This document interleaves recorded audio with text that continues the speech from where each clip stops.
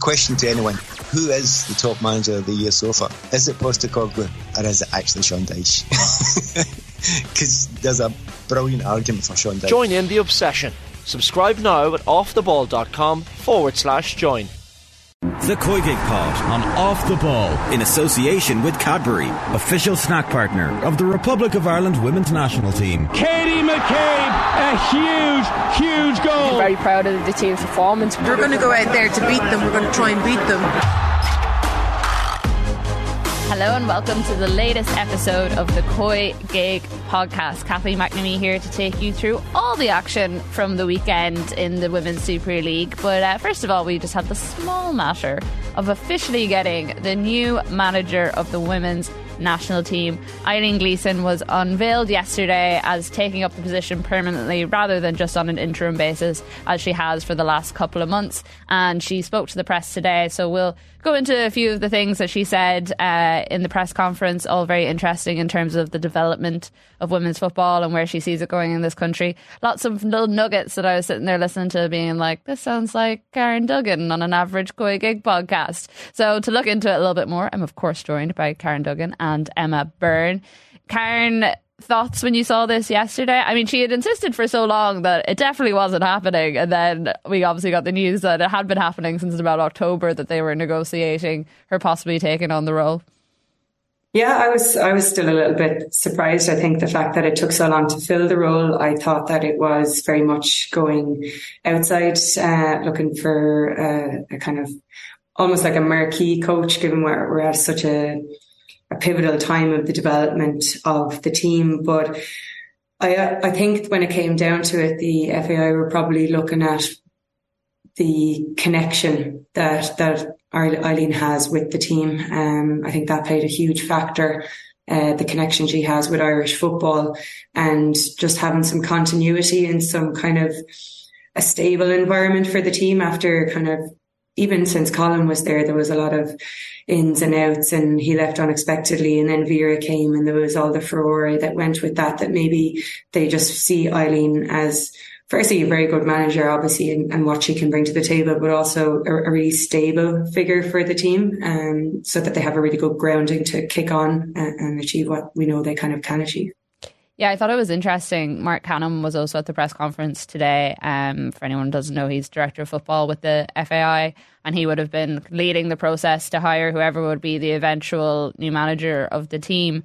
And he was saying that they started out with something like 42 different candidates that they were looking at. And because of the fact that there isn't a massively known network, I suppose, of women's coaches in the same way there is with the men's one. You know, you would have seen it with whenever Stephen Kenny left, automatically people were like, here's at least 5 people that it could be, whereas there wasn't really that same thing whenever Vera left. And that they outsourced to a different company to get data analytics, like to examine all these different candidates.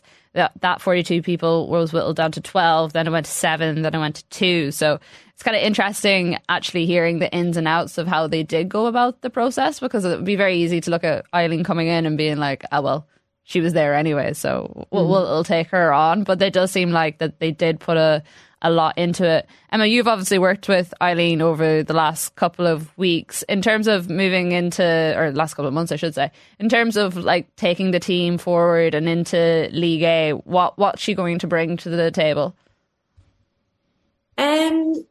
Well, yeah, I definitely think that continuity she has.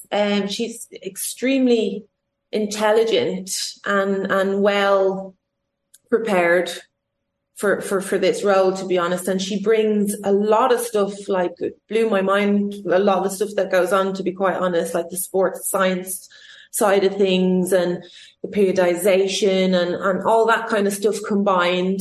I also think she's very, very clever at bringing a good team together. Although we don't know what team she's going to have, like coaching staff wise. I did warn her today. I was like, if she plans on taking any more of my podcast hosts, I want a call this time. So I'm expecting one from either of you if it comes, or from Eileen. I'm not abandoning me. I think you're safe enough. I'm sure my Kickstart one that I did when I was 17 is probably retired by now. Get that converted. No, but I was like you know, it's so difficult to get a group of coaches or sports scientists or whatever it is together and have them work so well together. And that is something that I was in awe of Eileen a little bit, because she's brought this huge group, by the way, of staff, like 20 odd people, from physios to doctors to admin to operations. She brought them all together and everybody just got on so well, so harmoniously. Like, it was just incredible. Like, that team of people, along with the players. I mean, who's more important, really? that team of people and the players. You're talking about 40, sometimes 40 odd people that got on so well and worked so well together and drove standards. And, you know, that's what she's really good at, getting the right people in at the right time in the right places. And then obviously her background in football, she's been coaching and managing for years. But yeah, it's just really good how she organises things, put things together. And then the detail of preparing for a game as well has been an eye opener for me. Really excellent to see. It's interesting you say that about her ability to bring a team together, because that's actually one of the things that I talked about. So if anyone wants to listen to her full press conference, it's on free for view wherever you want on any Off the Ball channels. And then I also had an exclusive one-to-one chat with her, which you can access if you're a subscriber. But as part of that conversation, I asked her about when she was bringing together her team, you know, in the new year, what was she going to look for? Because we talked a little bit about the fact she doesn't have a lot of international experience beyond the period that she's just had. So I was like, are you going to keep it quite local, which like she obviously did with having you and Emma and also having Colin Healy in there? Or is she going to kind of try and supplement that with different people?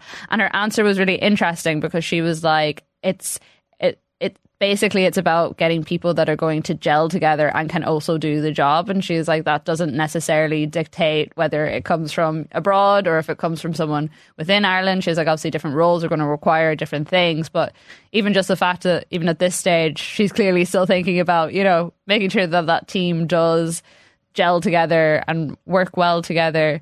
And Karen, I see you were nodding along there as I was saying some of that, just in terms of her international experience.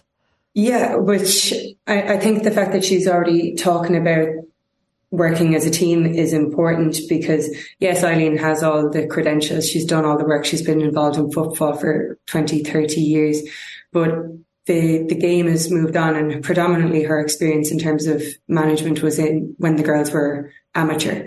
Her professional experience was with Glasgow, and obviously that didn't work out the best, but she knows that if she has a team around her, it can supplement all of the really positive things that she can bring to the table. But I do think the team is very, very important, given that we're asking the girls to step up every time. We're saying the girls need to become more professional. The game is moving on. We just need to make sure that we keep up. And coaching is the same. And a big part of that is not letting your ego get in the way and knowing where a staff member can complement you and can drive on the team in certain ways that you can't. And I think that Eileen probably does have the self-awareness. I obviously haven't worked with her in terms of being on a coaching staff with her, but I do think she's always conscious to have good people around her. And even when we were first starting out with P-Mount, yes, Eileen was the main coach, but she had someone in who also really helped the team gel and bond and brought the crack and recognised the importance of that. So I think that that's something different to the two previous managers, where they were very much like, I'm the boss, this is the way of things, and we feed off my views and my way of doing things. Where I think that going forward with Eileen, she's open to a more collaborative approach, and I think that'll feed the team will respect that as well, I think. Yeah, I definitely think so. And it seems to be, from what Emma said, that was the way things were inside the camp. And I thought it was quite interesting yesterday, whenever the announcement was made, there seemed to be a general outpouring of support. There's a couple of questions into us in the podcast. Was it maybe in some ways short-sighted? And I can understand why people feel like that, because it was obviously hiring from within and someone who was already there. And you know, Karen, you even said it yourself, with the amount of time that had passed, you were thinking, okay, is there someone bigger coming in here? Is there something big happening maybe? But I think, to be fair, having listened to what Emma has said so many times about having worked with Eileen, what you said about her in the past, Karen, and also just hearing the process that they went through, the FAI actually went through to get to this point, it surprised me how thorough it was. Now, obviously, we didn't actually see the process, so they could be just saying it was as thorough, but it did seem like they put a lot of work and effort into making sure that right person comes. And one of the things I asked Mark Canham today was, it's great that you put all that into the coach, but are you now also going to put that into whoever becomes the director of women and girls football? Because that's really, really important to the continuation of football in this country and making sure it's supported at a grassroots level. And I know you said that, like, you know, the future is uncertain. You haven't heard anything. We obviously don't know what the background team is, but do you still have that hunger for international football? Yes, of course. More so than before, to be quite honest. Like when I retired, I had fallen out of love a little bit with the game because of everything that we went through as players. And I know Cara felt the same and Ollie felt the same. We were extremely stressed. It was a stress. Withered, bent down. I think you can tell in the photos that.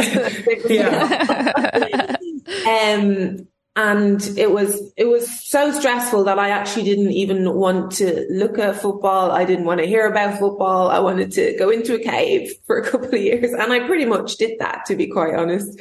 And having worked hard on my coaching badges and my coach education in the past, it seemed like a bit of a waste, but slowly started getting back into it, like with the commentary and taking some coaching sessions here in Barcelona. And I just kind of started getting back into it. But it was really important for me to work with somebody that was supportive and honest and just generally a good person to work with that was going to help me, because there are some people in football that you really don't want to work with.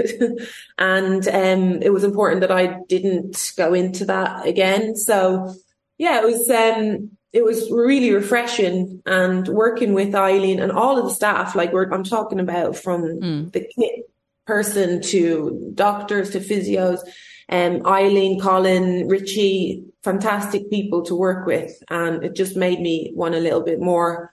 And I used to look forward to going into camp to seeing everybody. So it was really nice. It was a really good environment and really, really professional, you know, really high standards and a lot of pressure on the coaches, to be quite honest, to perform. And that's the way it should be, because the girls deserve the best. And it is about the girls and about how that they can develop. And it was just really good. So you're asking me if I have the goo for it. Yes, I've got the goo back for coaching. So I'm going for it. What else can I do? Give me something to do. Just make me do. I'm sure there's a off the ball 5-a-side team that you could take for a couple of weeks if you want to fill in the gap until decisions are made in that front. Yeah, and like I think it's interesting you saying about, you know, working with the team and really enjoying going in. That seemed very palpable from the outside as well. You know, it was quite obvious, and I thought it was funny the amount of people as well who said to me that they noticed you guys on the sideline and the way you interacted with each other whenever there was a break in play. You know, it wasn't just Eileen up chatting to the players, it was you pulling someone aside and giving them a little bit of help. It was Colin pulling someone aside, giving them a little bit of advice, or, you know, something that you'd spotted that maybe they hadn't spotted on the pitch. And I thought it was interesting that I was obviously looking for stuff like that because I'm a journalist and that's what I'm supposed to do, but it was just average people that were noticing it as well, and noticing that, I say average as if like journalists makes me all high and mighty. I don't mean that. Fans is what I should say before anyone starts getting annoyed in our comment section. But yeah, I just thought it was interesting that people were picking up on that in general.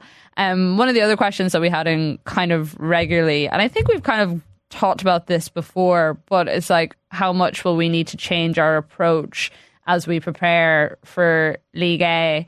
I was having a look at the pots today when I was waiting to chat to Eileen, and I forgot just how interesting a draw we could possibly get for ourselves. You know, there's potential of facing, you know, it's like France, England, Spain, Germany or something, and then also maybe getting Sweden in the same group, which would not be a very fun experience. But Karen, we've talked about this a lot.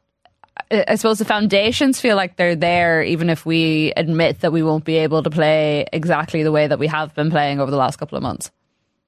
Yeah, I mean, Ligue A is going to give us a good dose of reality about where we're at. I think the results in League B were important, again, just so that the girls could decompress after all of the stress of the World Cup and all of the expectation that brought, and just get back to winning ways, and something that, again, kudos to Eileen and Emma and the team. They spoke about being given the confidence to go and play. And I think that was nearly missing from us a bit. Like they were afraid to nearly make a mistake. So I don't mind us playing defensively as long as you still like allow the girls to be themselves and have some ambition in that regard. And I think that the foundations defensively have always been there. We are not getting ahead of ourselves. We know that we will probably still go with the five at the back and we'll bank up against these people. But I think playing like that and feeling a huge amount of pressure and playing like that and having the confidence to go and make a mistake are two very different things. And yeah, Ligue A is going to be very, very hard, and Eileen's not going to change things massively, I'd imagine. Emma confirmed that. But I think the girls just needed what they needed to show that they could go and score goals and they could have good passages of play. And that breeds more confidence. Even if you only get to do it 2 or 3 times in a game, they have the foundations of that as well as the defensive structure now. Yeah, and it's going to be a busy year. I mean, we already seen with this year that it was one of the, I think it was the most amount of games that the players have played in a single year. It doesn't look like next year is going to get any easier in terms of having, obviously, those Nations League games. There's talk about more club games coming into the fray as well. So I suppose rotation is going to be really important. Getting those younger players in is going to be really important. The likes of your Jesus, the cohort of P-Mount ones that are in the international setup at the moment. And one of the things I said to Eileen when we didn't know she was going to become manager and when we thought it was the last time that we would be speaking to her in that sort of basis was like, what was one of the things that you wish you'd had the chance to do more of? And she was like, for different situations such as that gloriously rainy night that we had to put up with, and also the second last game that we had in Tala where things were a little bit more difficult than we maybe expected. She was like, I would have loved to have got more players on the pitch and given players more opportunity. When it comes to that, like, I suppose for people who aren't involved in it, what's the balance like in terms of making sure players are getting time, but also making sure that they're getting the right people are getting on the pitch in terms of getting results, and then also I suppose just bringing people into camp and showing them what it's like to be in a camp, even if it's not actually getting on a pitch, and just instead doing training sessions and learning off those more experienced players. Well, that was the whole idea. I mean, retrospectively, they were friendly games, a bit glorified. Of course, there was promotion and you know, that was a big thing. But at the end of the day, it was a great opportunity to play new players, younger players. And Eileen always had that in mind, that we're a very serious tournament, but it's a great opportunity to give players experience. You know, the Euros are coming up, and either way, if she was going to take over or not, she was always going to be a part of the development of the team in some way or another. So she was always thinking that way. But I mean, it's like anything. If you go into a game and you're playing against, I don't know, an England and it's 0-0, obviously you're not going to bring on a young player that's never played at that level. Or maybe you will if you think a lot of them. But it's all about decision making at the time. And I think, you know, I'd be more inclined to be a little bit, you know, are we going to bring these young players in now? Like, you know, let's stick with this player and go here and go there, whatever. But Eileen's been pushing for the young players and it worked out really well. And they've been so impressive. Like all the players that came in, so impressive and really gives you great encouragement for the future of women's football, because you spoke about having to condense games, and it's crazy what these players have been asked to do this year and next year even more. I'd worry for them, to be quite honest. But I think Ireland are at the stage where you can make changes and you can expect players to go in and do a very good job, which is, I don't think we've ever been at that stage. I don't think we've ever had a bench that you could change the whole bench and still go and push for results. And that's no offence to anyone who's been there in the past. It's just the level that we're at the minute and the level that we want to play against. And there's loads of confidence. I mean, even the likes of Freya Healy come in, she's younger than my niece, which has made me feel so old, but so good. She just fitted in. She looked like she was already at the standard. I'm like looking at her going, oh my God, she could actually play. No problem. She could start for us, to be quite honest. And I didn't want to tell her that because you don't want to slow her down a bit. She's very, very grounded. I wonder if she's a listener to the podcast.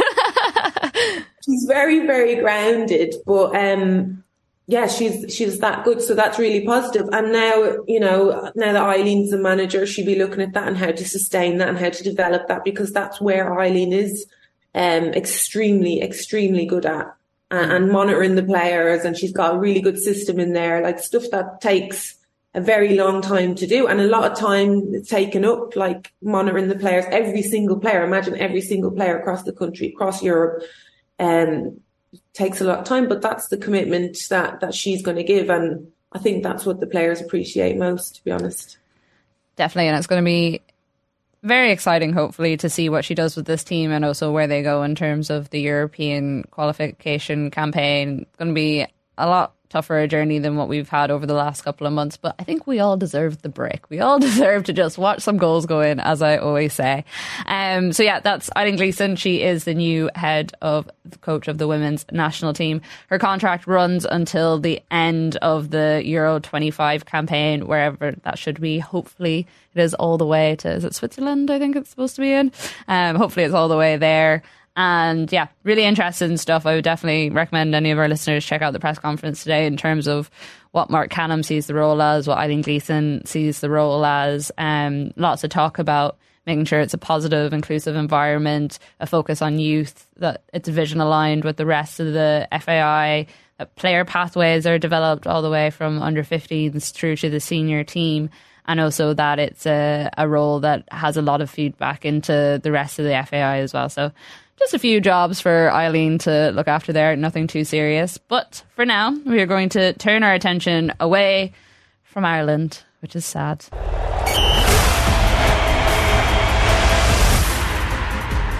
And we are going to go to our team of the week, and Emma Carroll is in studio with me. Emma, how are you? Good. Here for what the people actually want, Nobody came to listen to Emma and Karen talk about the Irish manager, obviously. It's the people want the team of the week, and we shall give the people what they want. Okay, so I shall run through what we have as the team here. Oh, actually, no, sorry, Emma, you go do it. It's your team. I don't know why I would do that. I'm so used to not being... You got into the habit. I know, so you haven't been here the last few weeks, so that's why. We've got... I'm going to mess up her name, I know I am. Fotikova? That's good. Naylan, Bartrup, Fisk and Hines at the back. A midfield of Kelly, Cuthbert, Holland and Bizet. And up front, Shaw and Thomas. In fairness, I was about to do the team and then I saw Vodikova's name and I was like, no, I'm going to let Emma go for this one first. Karen, thoughts, queries, opinions on this team? Yeah, well, again, a bit of a mix of people going into the fixtures that I wouldn't have expected to feature. I would have, thought we'd get some Man United and Arsenal players, but alas, it was not to be. And yeah, the standout name for me is Vodikova because it was her first WSL game. Am I correct in saying that? First WSL game, faced, they nearly had 70% possession, Arsenal 30 odd shots, and didn't look phased, and was comfortable on the ball out from the back. And, that fed its way through the team. I think she was a huge part of that result. And her interview after was really lovely, really refreshing. So yeah, she was the standout player there. And obviously Bunny Shaw she's back. She is back being Bunny Shaw, and it is terrifying. And I think City, again, it's almost like City wouldn't have wanted this break to come because they're building some consistency. I think that is, when they're on form, is very, very hard to play against. Yeah, I think, did Courtney make Bunny mad? Because as I say that one thing, like, yes, and then like 2 minutes later I was like, oh. Yeah, I feel like this title race in general is just like, if it's like 3 cars and one just kind of keeps nosing in front of the other, and every week you think it's going to be someone else. What about you, Emma? Yeah, I mean, I think this is the first time that I would agree with every single player. Do we have a klaxon or something that we can put off? I totally agree with that. Obviously, I had to go to Botikova.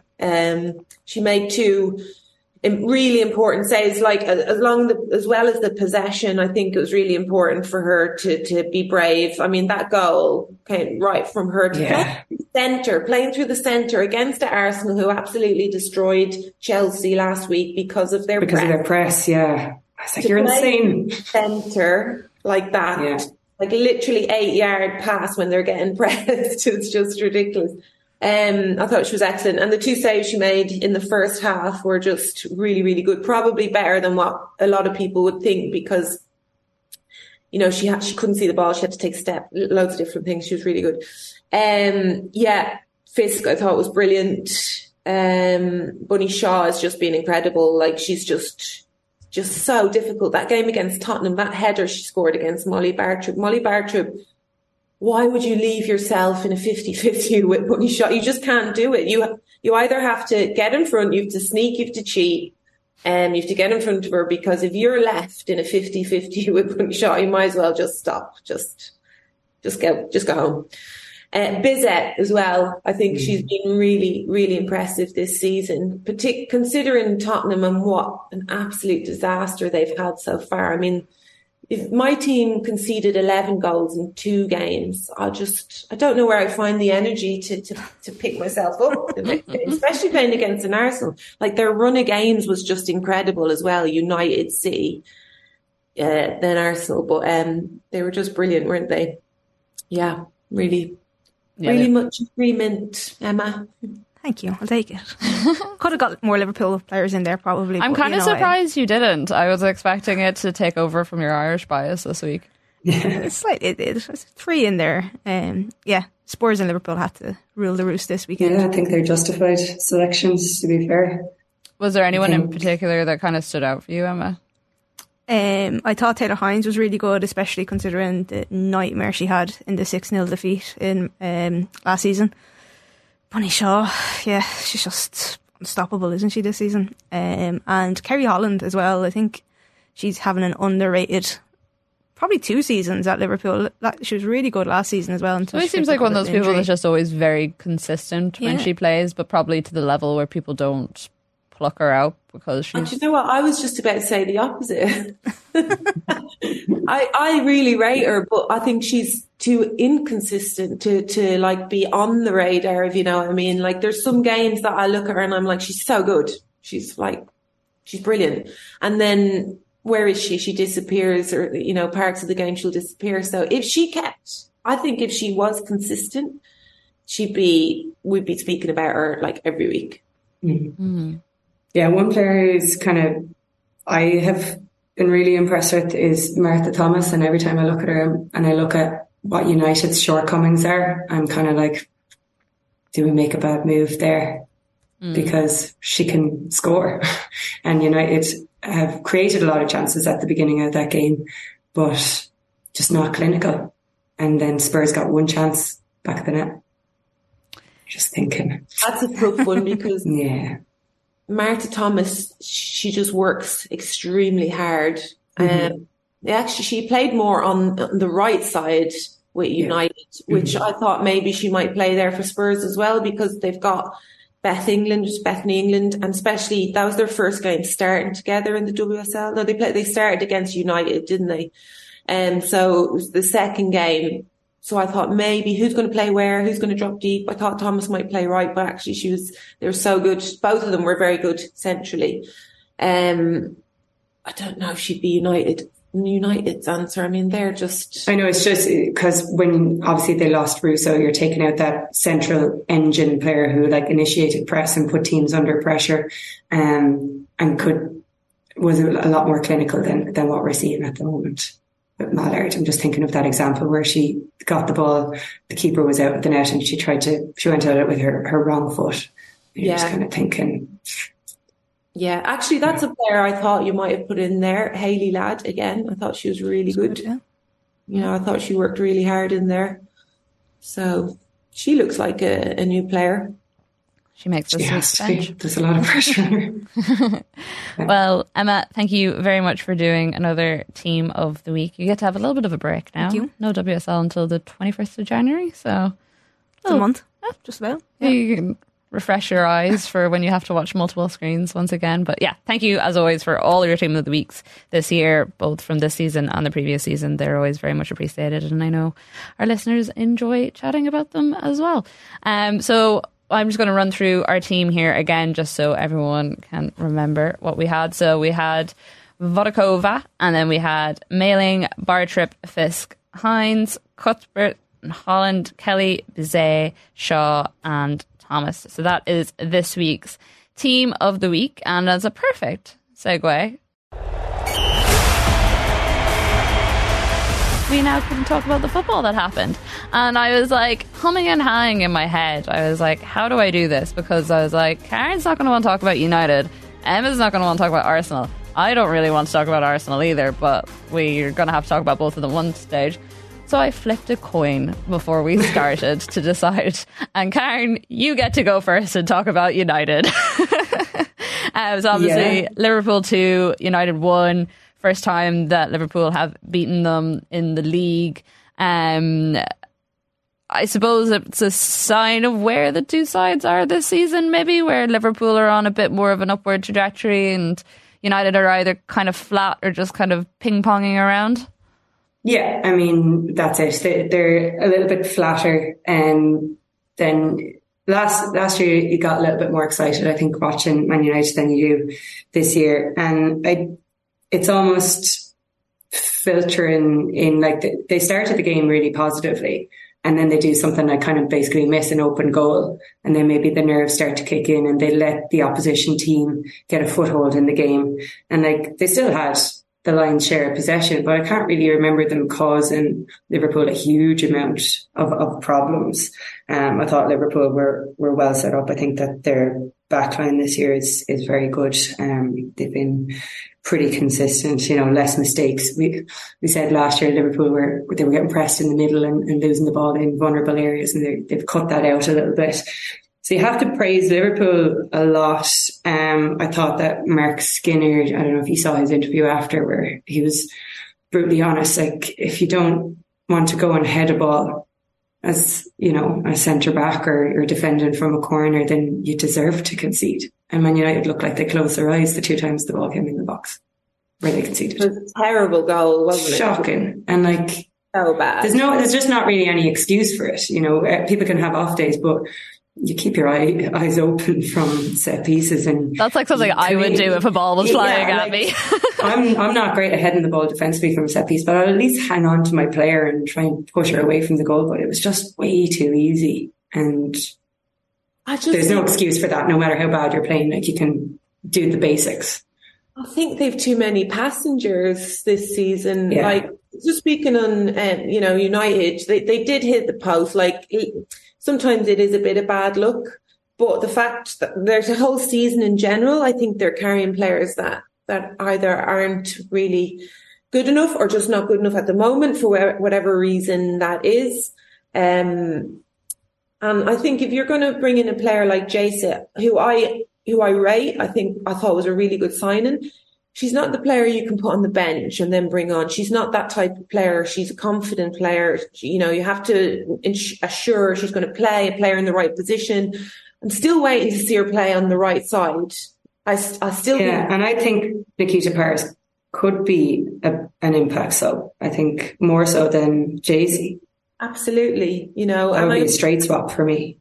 Yeah, I understand he wants to give Nikita a chance, and I do rate Nikita as well, but you can have the same value being on the bench and being able to come on and create as someone who starts. And that's how football is now. But in general, I just think,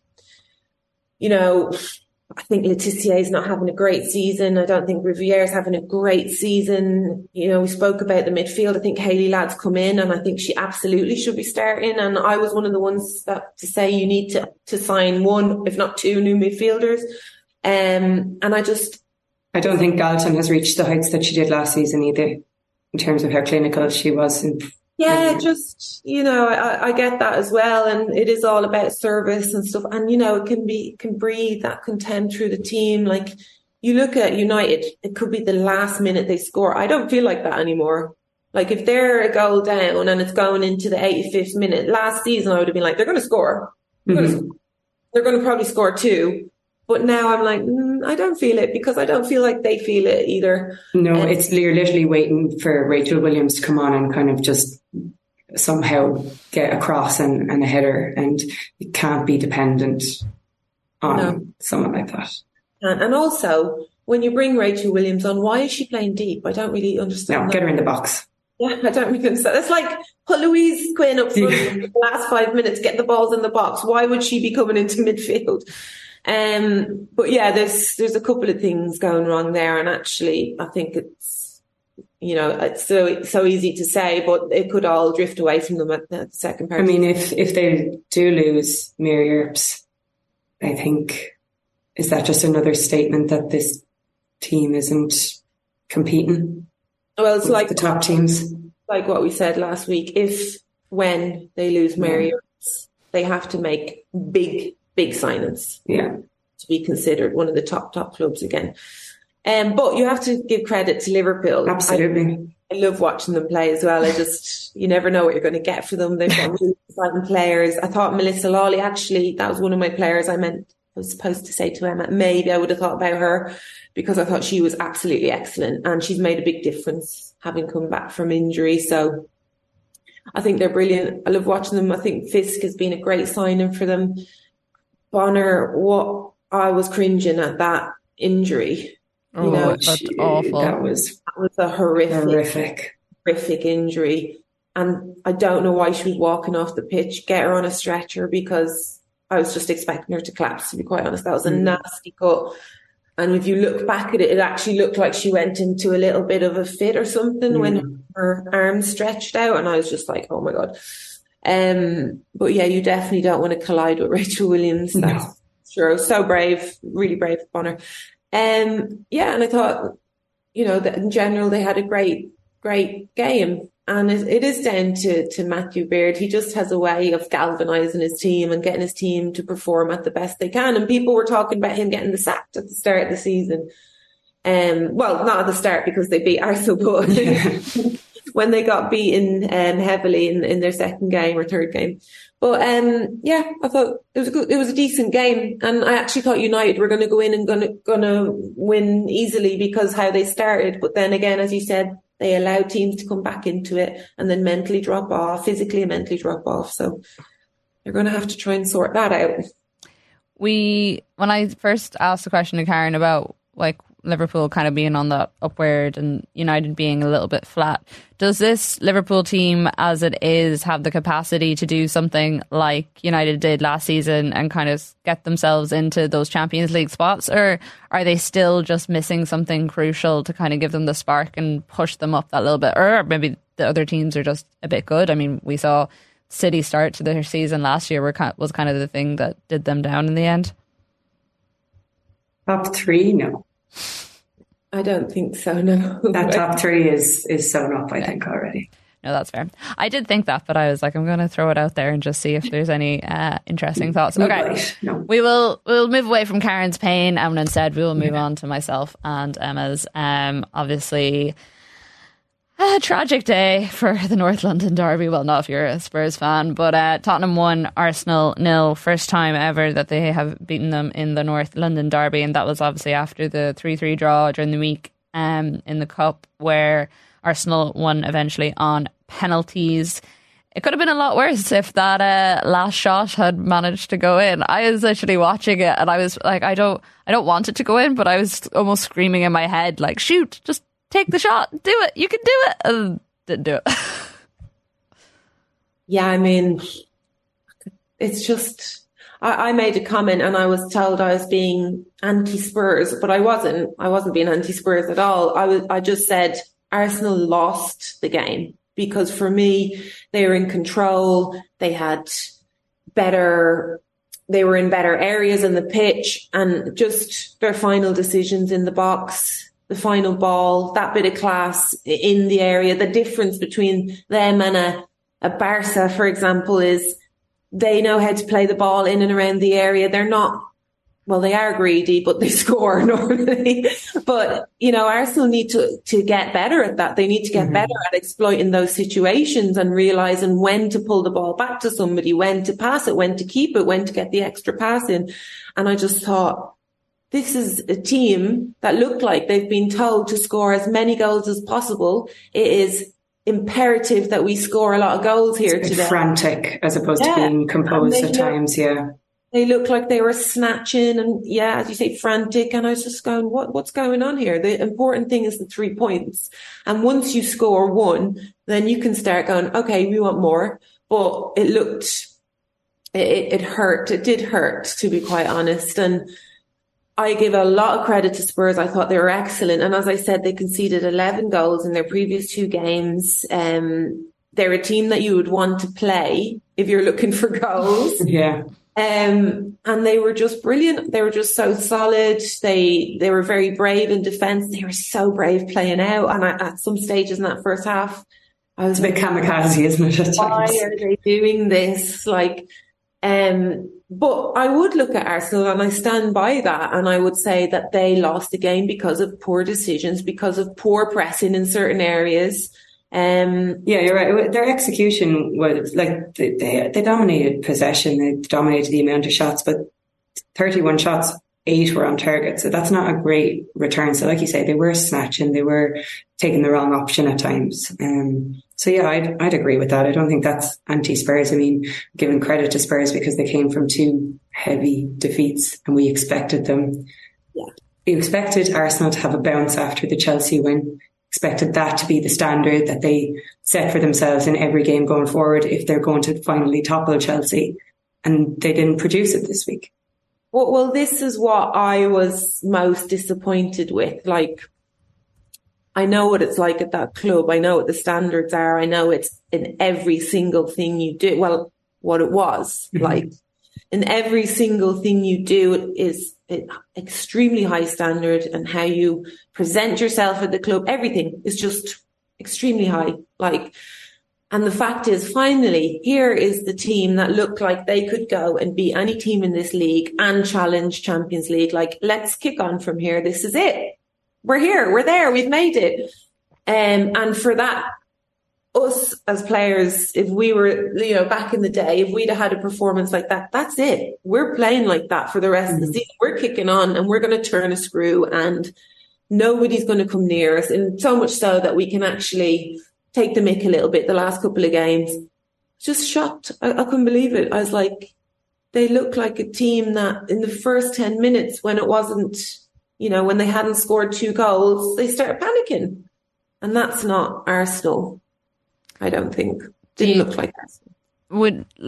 In terms of them looking like they were panicking and not looking like an Arsenal team, do you put that down to having already played Spurs during the week, the heights of the Chelsea game the week before? These are sort of the games that Arsenal are generally well able to get up for.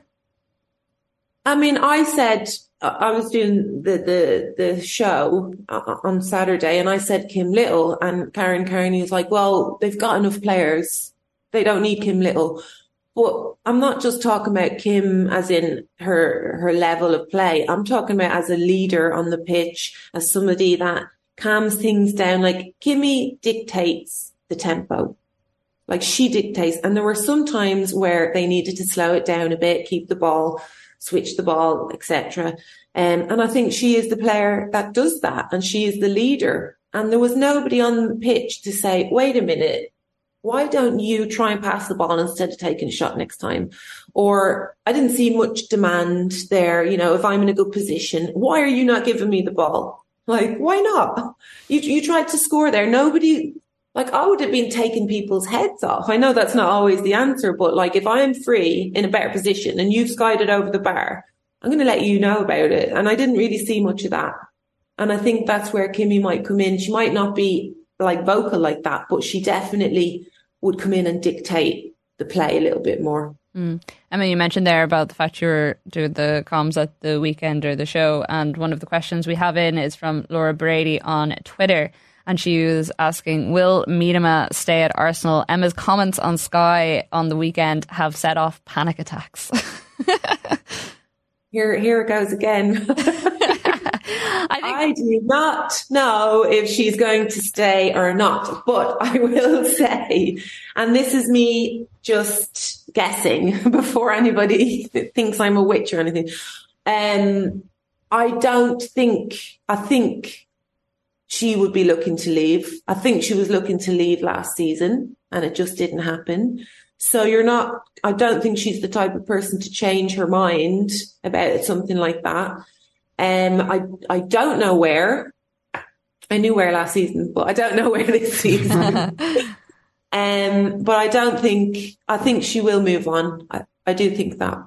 The interesting one to see if she does. If anyone is looking, the latest or the newest episode of her and Beth Mead's documentary series that they've done about recovering from their ACL injuries, that's now up on Arsenal and is well worth a watch because there's a topic we talk about quite a lot.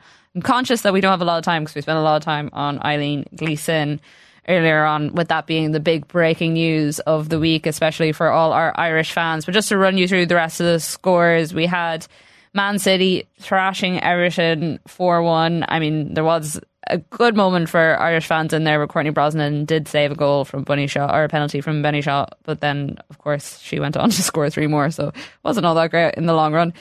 Chelsea 3, Bristol City 0. Then we had Leicester and West Ham drawing, and then Aston Villa beating Brighton 1-0. A lot of red cards this week at the WSL. There was a total of 3, and I think I saw, it was like on the BBC or something, some stat that there's been a 600% increase in the number of cards given out for dissent and different things like that. So kind of interesting in the context of things.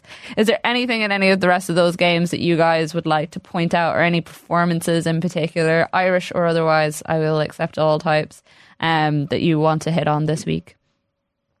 Well, I just want to talk about cards. Chelsea, Arsenal Chelsea last week. 4-1 to Arsenal, and Chelsea only received 1 yellow card. So I'm saying there should be more. There should be more, not fewer.